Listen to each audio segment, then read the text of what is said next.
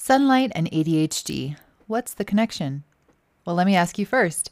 If you have ADHD, have you noticed any difference in how you feel on days when you get outside and get a bit of sun versus on days when the only light that hits your eyes is the glow of the computer screen? And I'm not trying to scold you. I've had those days myself. If you don't have a good answer for that one, well then consider that your homework. Next time you get some sunshine, make a note of your mood, focus levels, all that good stuff. See if you start to notice a pattern.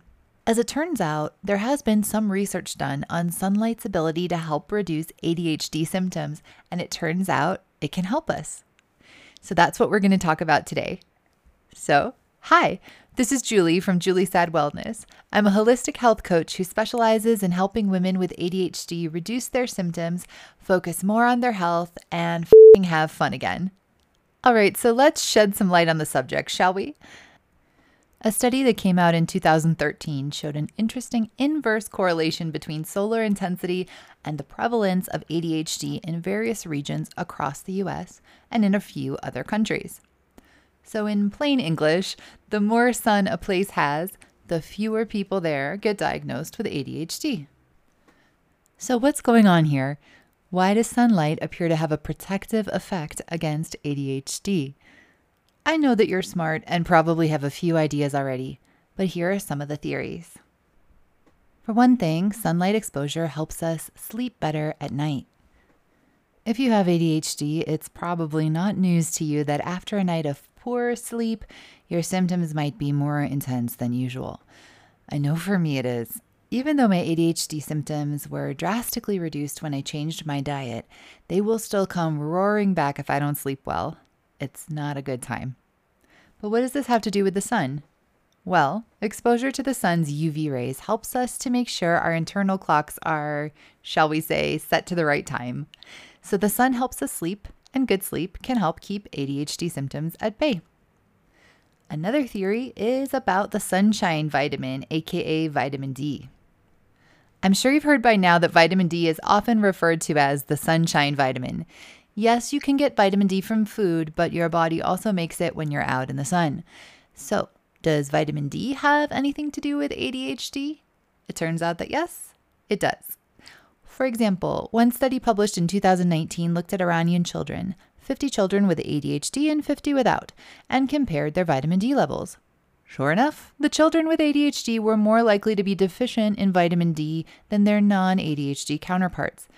In fact, children with ADHD were found to be more than 3 times likely to have a severe vitamin D deficiency than those who were not diagnosed with ADHD in this particular study. Similar patterns were also found in kids in studies in Qatar, Turkey, and China. Another reason is that it might actually be nature itself that's helping us out.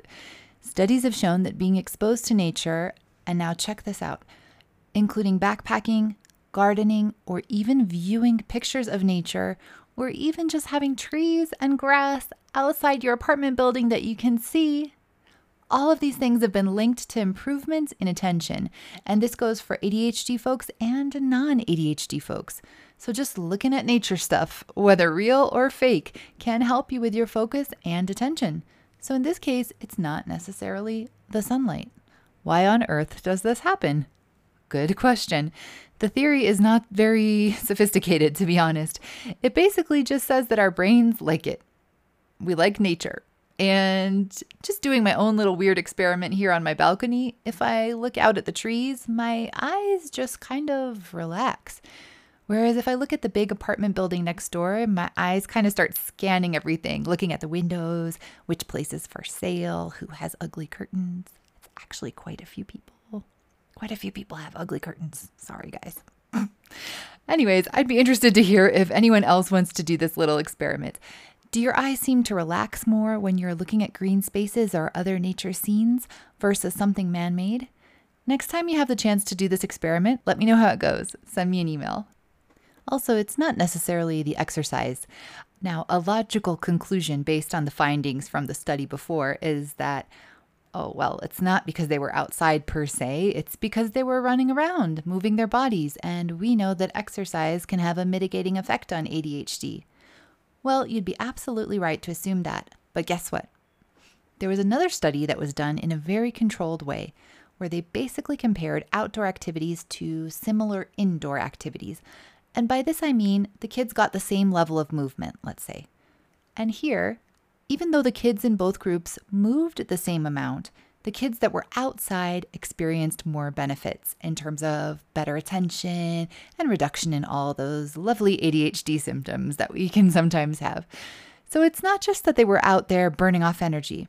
The simple fact that they were outside has a positive effect on them, be it from the sun's UV rays, the vitamin D, or just the simple act of being in nature.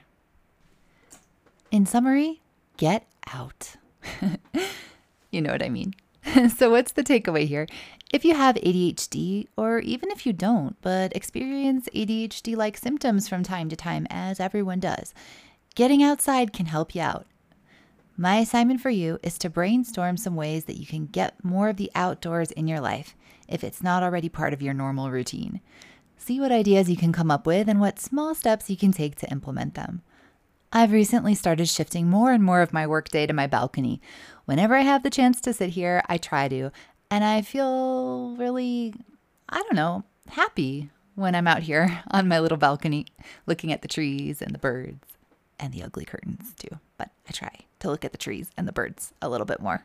All right, so that's it for today. If you know of anyone who could benefit from this information, please share it with them. Subscribe to this podcast for more health and wellness ideas. Thanks so much for listening, and have a happy and healthy day.